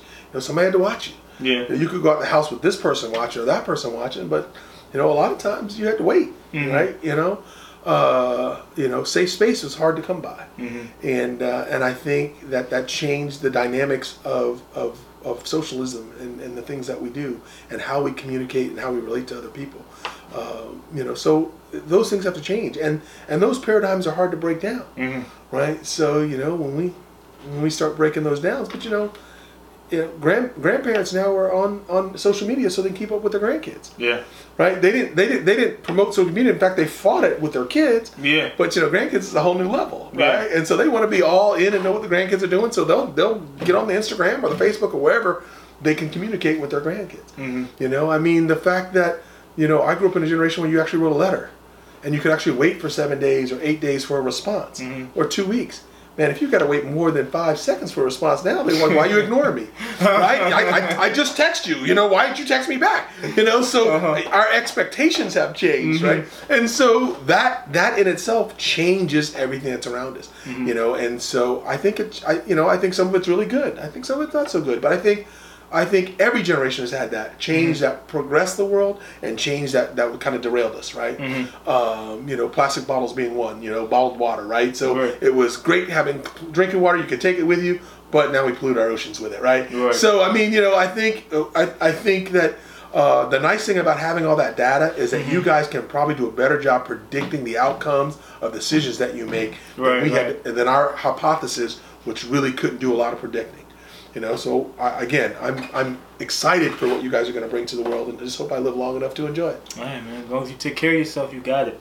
All right. So, let's moving on. Okay, so I wanted to ask you, because since we were on the topic of of college and everything, right? The new semester, the fall semester just started, right? There's going to be a bunch of college, new coming college students, right? Who are about to get their first refund checks. How would you advise them? How would you advise them to do? What should be their first thing that they do with it? Well, even before they got their check, they need to consider what funds that they actually need versus what was available. Because that's you're getting into a debt scenario, right? Just because you have credit and just because you can get unsecured debt, do you necessarily need to take it, right? So I think we need to be more judicious about the process of selecting how much money we actually need. We spoke earlier about I think you should get a job so you can keep your debt to a minimum, right? Because you gotta know, with all the talk and everything that's on social media and everything that's on the news, that building up large college debt is a bad idea. Right. I don't think that's a secret to anybody that's starting college right now. Right. But the solutions of how not to do that has not been widely spread. Right. So. But how can they take a bad situation and turn it good for themselves? Go to work. Start generating an income while you're in school. Well, for the ones who for the ones who can't afford to work and they're getting the refund to basically help them pay their bills and help them survive, right? What they get an extra $2,000 that they got right, but that's a short-term thing. So you need something that's short and conservative because you're going to need that money in the next 6 or 8 months. Right. That's not a long-term investment goal. That's just how do I make a couple extra percentage points with this money? And there are conservative investments that can do that, right? And there are all the traditional conservative investments that can do that. But if you're taking that money saying, hey, this is extra money I'm never going to need, I'm just going to invest it for the long haul, then maybe you shouldn't have taken that money. Right, so maybe you should acquire that debt. Okay, so what you're saying is, if someone's coming with getting a refund check, they shouldn't go about thinking with the mindset, okay, so I got this extra, just call it $3,000, whatever. I'm not gonna get involved into forex trading, or I'm not gonna start my mutual fund with that instead. Yes, because if they've got that surplus money that they're saying I'm going to invest this money for the next 60 years, then maybe they didn't acquire that debt to begin with. So that's $3,000 of debt they could have avoided because they only needed $3,000 less. Okay. So they don't have to accumulate that debt picture thinking they're going to invest their way out of it. Right. So that's what you're saying. So you're taking a bad habit and you're going to try to invest your way out of that bad habit when the idea is to spend less than you make, right? So if we're back to our priorities and we get them right, then we don't take the surplus, right? We take what we need when we need it, and we try to figure out how do we reduce that need, right? So we don't, grants and scholarships are wonderful things because you don't have to pay them back. They don't amass the debt. Right. So if you can use grants and scholarships and a job instead of grants and scholarship and a loan, then you're going to be 10 times better than the person that went grant, scholarship, loan. Right? So you have to work really hard to figure out, okay, well, what can I bear? What can I do? What kind of effort do I want to put in this? And everybody can afford to work. Right. You're right. All right. So how can we as, we as a people do better at building our credit? We're going to go back to this song. You're getting tired of hearing it. Manage your debt picture. Okay. Pay yourself first. Hey, look, I'm not getting tired of it. Hey, the more we repeat the same thing over and over again, that means it must be true, right? Because your credit is bad because you can't pay the debt in which you acquired. So if you did not acquire that debt to begin with, you don't have bad credit. So if you want to build your credit, don't acquire the debt to begin with. Right. Live on less than what you make. You're going to have bills that you're going to pay that's going to build your credit, right? Whether it's that's your mortgage, your cell phone, your car insurance. Hopefully you're buying a used car that you can afford and you pay cash for it. But you might have a little bit of a note. I don't know. That's not mine. But so those things, that payment history is going to build your credit. Right. But if you don't have debt to drag that score down, your credit will continue to go up. Right. So manage your finances, being responsible with your debt, and to take as little debt as you possibly can, and at some point live debt free. Right. The liberation of living debt free is insane when nobody can call you and tell you that they want some of your paycheck. Because you owe nobody anything. I was listening to someone else's podcast, right? And the guest that was on, I forget his name, but he said that the American dream was a sham. And his reasoning for saying that it was a sham was because, they sell you an American dream because it puts you in consumer debt. When you go, you want to get the car, you get that car loan. That's debt, right? You want to get the house, you get a mortgage. That's more debt, and that's the American dream. Well, I think you look to somebody that's pretty short-sighted, right? Because the American dream was alive and well long before the credit industry even took place in this country. So let's talk about the history of the fact that the credit card industry is relatively new. Is it really? There was no credit in the 30s and 40s. You didn't get credit. You paid cash. If you needed something, you saved up for it and you bought it. And that's how you bought your house too. You saved up and you built it one piece at a time. If you built one room and you built a room on top of it, there was no credit. There was no such thing as credit. So this credit industry is something that boomed later in American history. It did not exist. So if you go back and you guys are fact checkers, go back and Google it. When did the credit industry start? And you'll see that the American dream was around long before credit started. So for somebody to say that the American dream is a sham because they want to put you in consumer debt, that's because they don't know their history. This credit crisis has come as a part of not the American dream, but of a different mindset of I got to have it right now, and I'm not willing to wait and put my nows off to later. All right, and so that mindset shifted, which is turning the debt picture as a nightmare. But you didn't have that before there was credit. Right. People bought houses with cash. People saved up and bought their car when they got it. People saved up. People did things like layaway, right, where you paid the store or whatever, little installments, and they held it for you until you paid it off and they delivered it. You didn't take it home and say, I'll pay you later. You didn't spend money you didn't have. Right. So we've changed a paradigm shift that now we spend money we don't have, that we're going to get in our next paycheck. We spend money we haven't earned like we're supposed to. Well, that's wrong. Right. If you're not promised tomorrow, how are you making a promise to pay somebody tomorrow when you don't know if you're going to be here? Right. So you're spending money you don't have. Stop it. Just stop. Like you said, it's easier said than done too. Absolutely. He said that earlier. But you have to put off your now wants and you have to reduce that need. And you know what? When you write out that priority list, when you command your dollars to do what you want it to do, you'll find the things at the bottom of the list are things you can do without. Right. Behavioral finance, people. Behavioral finance. Yeah, man. Crazy. The liberty of living debt free. Like, just being being financially literate is like the key to get that though. Worth its weight in gold. Yeah. But it's not being taught. It's not being taught. It's like people have to stumble upon it to be financially literate. Well, no, they don't. They just have to listen to your podcast. Facts. This episode, right here, right now. Like and subscribe. All right. So, let's switch gears for a minute. All right. So, how would you advise someone, in our generation, to seek mentorship in the industry that they're trying to get access to? Well, that's a fantastic question. The neat thing about technology is that when used properly, it can open up an entire world to you. Okay. So now you have the ability to get mentorship through somebody else's podcast or YouTube channel, where they're interactive. So you can almost literally get the best of the best to interact with you. Right. For those that want a real personal touch, ask. Right. Right. So, and I didn't say text. I said ask. Yeah. So if you're looking for a personal touch mentor, then you need to give a personal touch request. Right. Right. You can't text somebody and says, hey, I want you to be my mentor. Because if you want to do that, find the best of the best you can on YouTube or instant messaging or whatever is out there and read it. Right. Follow them. Follow what they do. Send in questions. Send in chat questions or whatever. And get the answers. Right. But if you're looking for a personal touch, then personally ask somebody. Yeah. There's a lot of knowledge walking around you and that are willing to share, but nobody asks.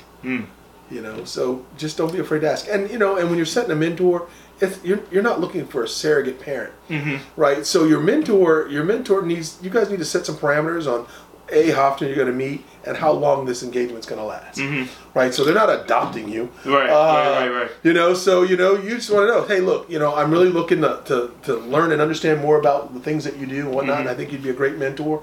I'd like to continue this for this school year, and then at the end of the school year, I'm probably going to pursue something differently. But I really would appreciate just being able to meet with you once a month. Maybe we have lunch or a coffee for once a month. We spend a half hour together and just bounce some things off you. About your professionalism and what you've done and how'd you get with here, advice, and you can do that, right? But just remember those parameters. Make sure it's a personal touch ask. Make sure you set a time frame on that, so that everybody understands what the expectations are, right? I'm looking for a half hour of your time once a month. Maybe an email, twice a month. Whatever providing it is. value for the mentor themselves. Right, so that they're not necessarily adopting another. Instead of you always just asking, trying to take from them, you just giving something for them. And those are the kind of mentor relationships that they don't always end when they say they're going to end, but they may actually grow up into bigger relationships. Right. But there's an end point so that it can end. There's an end date. So those are things I think are important when trying to find a mentor. Right. Okay, man. That's a really good dime, man. Because there's a lot of people, especially I know, like they when I'm listening to multimillionaires and billionaires speak, right? They always say one of the key components to getting to where they were is having mentors. Right, and remember, a lot of those millionaires that you hear speak, they didn't have the opportunity of YouTube education. Right. They didn't have the opportunity to listen to themselves speak or listen to other mentors speak. They couldn't go up and pull up the last conference that person spoke at. They couldn't pull that stuff up. They didn't have access to it. If you wasn't there, you missed out. Right, so they needed somebody that they could reach out and touch because they didn't have access to other things. Well, technology has changed that. You have access to the greatest minds on the planet, right? Use them. Right. And I was talking to somebody, a while back, right? Not most recently, and it said, that's a false sense of mentorship for some reason. That's what they were arguing. The argument was like that's a false sense of mentorship. So mentorship is someone who can actually sit down and actually physically touch, like you see with your own personal eyes, instead of you engaging with them on social media or or the internet.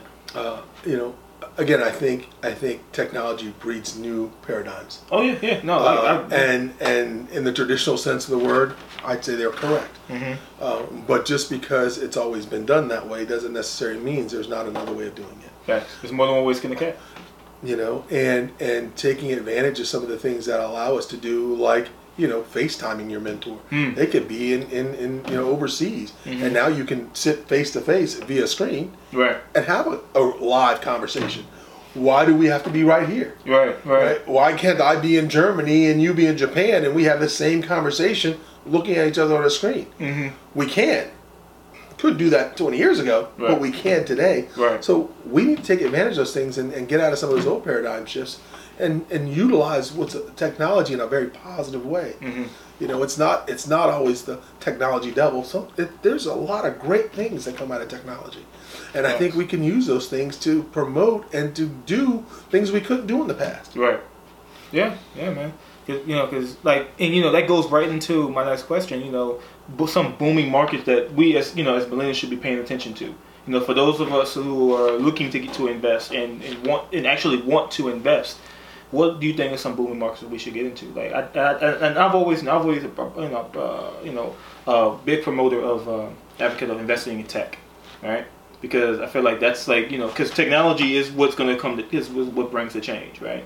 Also, I'm looking at the cannabis in the booming cannabis market, because that's a multi-billion-dollar industry, you know, that's starting to be legalized all over the country, and people are starting to realize how much money this can actually make, as well as investing in black businesses. You know, so I think technology, you're right. So technology is going to drive a bunch of different markets. Right. Now, whether, you know, I'm not going to sit here and say, you got to buy Apple, right? I don't know what the next wave of technology is going to be and who's going to conquer that market. But you're right, technology is here to stay. You think it's a good, you know, safe bet to invest into the giants? I don't know. The leading the market. You know, I mean, we've seen some giants make some mishaps in the past that you know, adapt or die, right? Right. And we've seen some giants that didn't adapt and they're no longer around. Right. You know, case in point, Blockbuster, right? That was a giant. You know, 25 years ago. There's no doubt. That was a safe bet. Well, maybe not so safe, right? So I don't predict or even pretend to know the future. But you know, I will say there's always going to be a technology industry, right? And that technology is changing our world and will continue to change our world. And so, if you're investing in technology, that's a good thing. Right. I think, you know, there's people always going to have to eat. So if you're investing in food, that's probably a good thing too. Yeah. You know, I don't think we're going to get away from electricity. Now, how it's produced or how it's managed, not sure. But I think electricity is probably going to be the wave of the future, right? I don't think it's going anywhere anytime soon. Right. Something's got to power what we do. Now, whether it's natural gas, whether it's wind, whether it's ocean water, I don't know. Right. But I think the industry is going to be around, right? So energy is going to be around, technology is going to be around, food's going to be around. So I think when we start thinking long term, you know, let's think about the things that are not going anywhere that we need to survive as a race, and those things will be around, and those are good investments, right? You know, but I can't sit here and tell you which. Any takes on the booming cannabis market? Or? Well, they got some things to work out, right? So it's a budding market, to coin a pun. But you know, there's some things that need to be worked out, right? So. You know, how do you get that into our current federal banking system, right? So there's some issues that need to be worked out because it's legal state but not legal feds. I mean, you have federal bank. I mean, so there's some things that got to get worked out. And you know, like any pharmaceutical, you know, pharmaceuticals big business. You know, I mean, you know, whether we're talking about cannabis or we're talking about the cure for diabetes or we're talking about, you know, high blood pressure medication, it's just pharmaceuticals. Right. You know, if we're talking about entertainment, you know, whether we're talking about, you know, alcohol or we're talking about cannabis, if you're going to put it in the entertainment community, there's a $1 trillion industry there. So, you know, it's just a matter of where you categorize it and many other things that we do for pharmaceuticals or that we do for entertainment, right? You know, so I mean, I don't see it any different than any other entertainment substance, right? So so if you're trying to categorize it, if you want to say, hey, it's social and it's an entertainment value, then stick it there with alcohol and other entertainment things, right? If you're saying no, it's medicinal, then put it in with pharmaceuticals. Right. But it's going to find a category, and it might find itself in a number of categories, right? At some point, it's going to find a category, and because right now everybody's just like, let me open my own dispensary and doing it that way. I mean, but that's how budding industry starts, right? Somebody had to make the first bottle of whiskey, right? So, I wonder who's going to be the Facebook of that industry, though. Yeah, don't know, right? Somebody has to be the Facebook. Yeah, somebody's got to be the IBM, right? Somebody's got to be the first computer, right? And then somebody's going to take them out because they're going to build something better, right? So, I think it's exciting, just the fact that, anytime there's a new industry budding, there's always the turmoil of who's going to rise on top and who's gonna what laws are going to be put in place to make it work. So that's all going to be derived and probably solved over the next 5 to 10 years. Right. And it's going to be interesting to watch. But to predict where to go with it now, it's way too early. It's way too early. Yeah. Same thing as crypto. I don't even understand crypto as much. Cryptocurrency? Yeah, cryptocurrency. Cryptocurrency. And the blockchain. I feel like the blockchain is going to be, it's somehow, some form of way, the blockchain is going to be relevant. I don't know how. Who knows? At some point, it's going to be relevant, right? Yeah. But again, that's looking to try to hit the home runs, right? Everybody wants to get rich quick. Oh, yeah. Right. So like everybody, like people who are maxing out credit cards buying Bitcoin. Right. I mean, so but it was supposed to go up. Those are not sound financial decisions, right? So I never preach those things. I don't subscribe to those things. I mean, if you want to have a hobby that costs money and you want to go play in the market, that's great. But make sure it's hobby money. Right. Right. I like to play golf. Right, so I go play my greens fees, and I don't expect the only return I get is me to enjoy a day of golf. Right, so if you've got a hobby and your hobby, you want to research this stuff and do some things at it, make sure it's hobby money. But make sure you have a core investment portfolio that's sound, that's built in fundamentals, that you're using professional management, right? And if you want to have a hobby that may accelerate that or you may lose it, I mean, I don't. Whether it's in the markets, your hobby, whether it's the golf course or country club membership so that you can go play when you want to play, or a pool membership so you can swim. Just understand that in your priorities of things, that's somewhere down the list. It's not above your food, it's not above your rent, and it's not causing you to live outside your means. Right. So what about the importance of investing in black businesses? Same thing, right? We talked about a black business, but we're really talking about is investing in superior products. Right. Okay. Right, because that's really what you want to invest in. You want to invest in superior products, and I don't care where they come from. If it's a superior product, that's where you want to invest in, because that's where the money's going. That's what's going to fly off the shelf, is that which is better. Now, there's some argument that says, you just need a better marketing scheme, but at the end of the day, everybody's a market critic. Because before you had to wait to see it on CNN News, or somebody had to pick it up on a news cycle. Now you just everybody that tries you can just turn your phone will on. Give you an opinion, right. And it doesn't matter what the networks are saying about it. If you're looking at the reviews and everybody tries to say, man, that's the worst tasting stuff ever, people are going to stop buying it. Right. So produce a superior product, deliver a superior service, and get superior results. Right. And if that business happens to be black owned, more power to you. So I think we need to shift our paradigm to producing superior products and superior experiences for not just our people, but for all people. Thanks. And therefore, we will have booming black businesses. Right. Okay. So, all right, can I get you to break down the 7 sources of income and why is it important to have multiple sources? I'm going to sum that up pretty quickly. Okay. Because it's a lot. Yeah. It is a lot. But the reality is that if you need more information, go to your website. There you go. But the reality is when you talk about income and streams, I mean, nobody's coming running to America for the land of the job. Right? And sometimes you'll hear people quip that job stands for journey of the broke. But the reality is that opportunity is really alive and well in global markets. And so you need to have sources of income that allows you to maximize the opportunities that you want for yourself. Right. If you own your job, that's great. But just, I think the statistic was 20 years ago or 30 years ago, or 50 years ago, 95% of people work for themselves and 5% work for corporations. That's completely flipped now. 95% of people work for somebody else and only 5% work for themselves. And that number's now growing. Yeah, entrepreneurship is a big wave. Entrepreneur is now growing. Where your income comes from and the stability of your income, it really depends on what you're doing, right? And how well you're doing it. And the market factors that surround what you're doing. Right. So don't be afraid to change, because if you don't adapt, you'll die. And I don't care what you're good at, right? Because the best buggy whip maker in the world went out of business when cars took over. Facts. Especially if you started making cars. He was a buggy whip maker. He didn't even make horses. He made buggy whips, right? And he had a booming industry. Right. But when that left, because he didn't adapt, right, it's obsolete. And I think that's true with our streams of income, right? I don't have anything against jobs. I've had plenty great jobs and great bosses, and I think jobs are a great place to learn. But I always wanted to be my own boss. Right. I always wanted to be an entrepreneur. Facts. Is it necessary? No.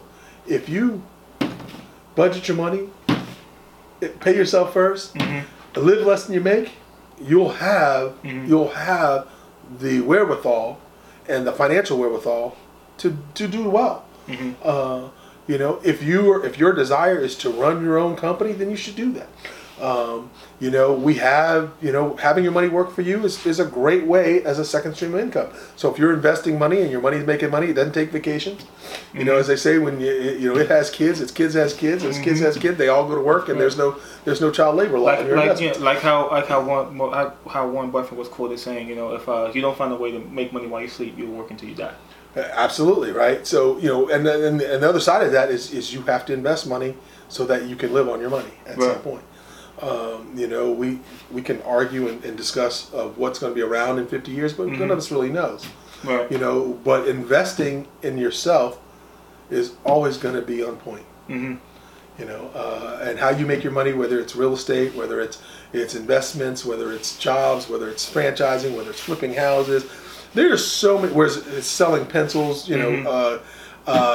toys, manufacturing, doing gaming, yard sales. There are so many ways to make money, and there's probably thousands of ways I haven't even thought of yet, right? Or don't even exist yet. Right. Like Airbnbs that didn't exist, 40 years ago or 50 years ago. Now that's a whole market, right? This whole industry. So there's going to be ways to generate income that don't even exist today. The refinancing of cars didn't really exist when cars were $3,000 and $4,000, but now that cars are $50,000 and $60,000. A whole industry was birthed out of that. So, so we just don't know what it's going to be. But to secure your income, you have got to adapt to the situation that the world is demanding, because it's going to always demand the products and where it's going to send its money. And if you're working in that industry, then you're always going to have secure income. If you become obsolete, then your income's going to become obsolete. Right. With that, with a piggyback off of that, how should us as millennials, and other generations should go about creating passive income for ourselves? Chase your passions. Find something that you're passionate about. As somebody said, find something you're passionate about, and you'll never work a day in your life. Find something that you're passionate about, and turn that passion into a superior product and experience, and you'll generate income.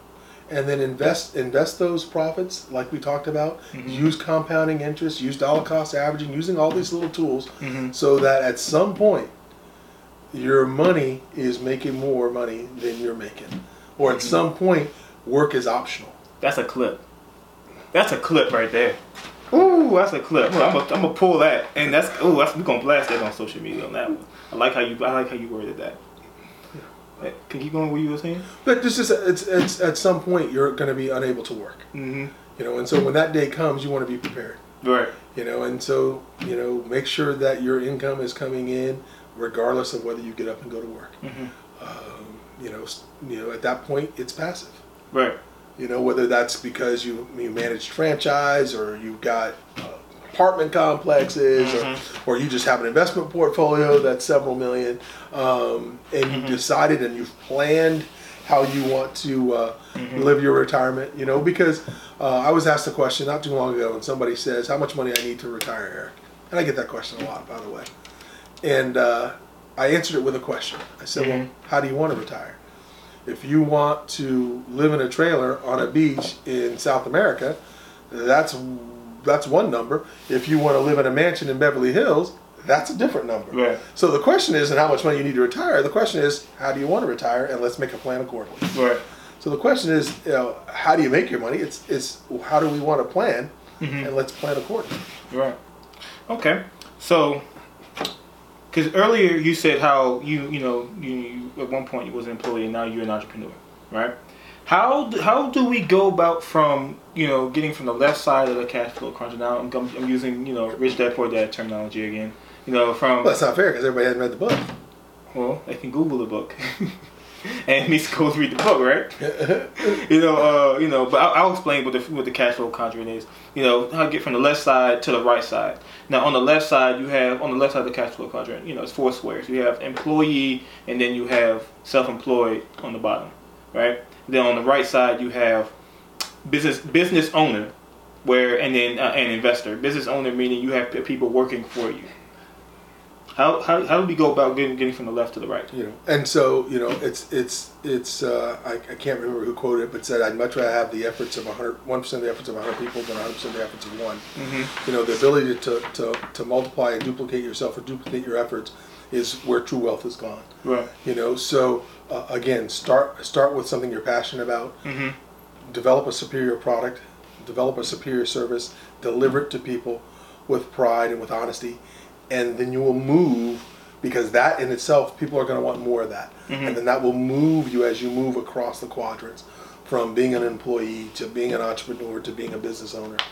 It's your concept, it's your system that's going to generate wealth, right? Because an organization doesn't rise to its potential. Right. It basically shrinks to the level of its infrastructure. Right, so it doesn't matter that you've got the best ideas to slice bread. If your infrastructure can only support $100,000 business a year, that's as big as you're going to grow. The potential that's $2 million is left unchecked because your infrastructure has to be there. So you have to develop a superior system, superior product, superior service, so that you can continue to reach higher and higher levels. Okay. All right. So one of my second and last question, right, is, what are some good books that everyone should be reading to gain some financial knowledge, solid financial knowledge, other than Rich Dad Poor Dad? Because we quoted that book we did twice. The Bible. Okay. The Bible talks about financial knowledge. The Bible talks about money more than it talks about love. Does it really? It does. Check the passage. Somebody's going to Google me and fact check me. I think I got it right. I like a small book called The Richest Man in Babylon. I got that book. I think it's a great, fun way to learn some very interesting financial concepts. Okay. You have The Millionaire Next Door. Don't have that one. You have a new book called Everyday Millionaires that just came out, which is actually the largest study done on millionaires since A Millionaire Next Door. Okay. So it's a newer version of it, but you can't really appreciate it unless you read The Millionaire Next Door. But it stands on its own. It's called Everyday Millionaires. Okay. And I think if you read those 4 or 5 books, you will be able to develop you think Intelligent Investor should be one too? I think so, but I don't think that's a first book. Okay. I don't think that's a first read. I think the books that we mentioned are kind of basic fundamental books. Okay. And of course Think and Grow Rich. Yeah. The original or the black one? I think you should read both. Okay.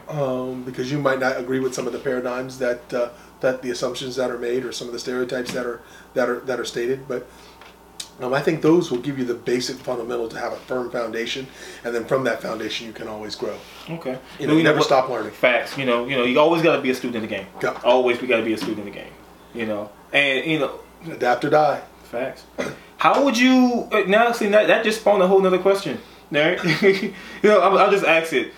How do you advise someone to continue to be a student in the game when they probably may have been turned off? Disappointment is a learning opportunity, and you can either embrace it and learn lessons over losses, and move forward. As they say, experience is a tough teacher. So you can learn from others' mistakes, and you can move forward. You're really not lost until you quit. Facts. So don't quit. Get up, dust yourself off, and try again.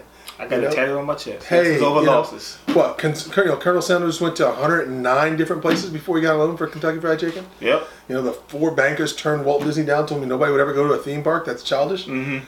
Which is what P was marketing to. But I mean, there's a banker that's dancing the bank. There's 4 that that want to jump off a bridge, right? Right. So I mean, a failure is not a failure unless you give up. It's got to be a way to learn so that you can get better. Mm-hmm. So embrace them, get better. Yeah. Don't make the same mistake over again. Yeah, in fact, that's what a bunch of if you listen to multi-millionaires and business, they'll sit there and tell you they learn way more from their failures than they do anything. And there's very few who will say, "Oh, got it right the first time." Right. Right out the gate, got it right. Doesn't happen. I mean, you look at the guy who invented Alibaba, right? Was denied from Harvard for 4 times. How many businesses did he create that failed? It was wrong, and then eventually he got it right. And that's learning, right? Mm-hmm. If we knew exactly what to do, we would do it. You'd do it. If you already had the answer, you already had the answer. Mm-hmm. The fact is you don't know the answer, so you have to go find it and figure it out and learn and figure it out, and that requires a lot of oops, a lot of mistakes, a lot of do-overs. Yeah. And that's okay. Yeah. That's okay, because all things worth having require work. Mm-hmm. And if it was easy, everybody would do it and they'd have no value. Okay. But this finance thing is not rocket science. It is not. It's not. It's simple. It's just not easy. The equation is we quoted. How many times did we say How many times did you have to say? Pay yourself first. Manage your debt. Minimize debt. Reinvest profits. Reinvest. That actually might be the title. That actually might be the title. I mean, that's the basic blocking and tackling there. Mm-hmm. That's the basic things. If you don't do those 3 things, you are spinning in a circle. Right. It doesn't matter whether you have the latest and greatest idea. If you're not managing your debt, paying yourself first, and investing for the long haul, mm-hmm. then you're decreasing your odds of success monumentally. Facts. Okay, so my very last question for you, man, is how do you plan on using your voice to leave an impact on the world? I would like to change one family at a time, right?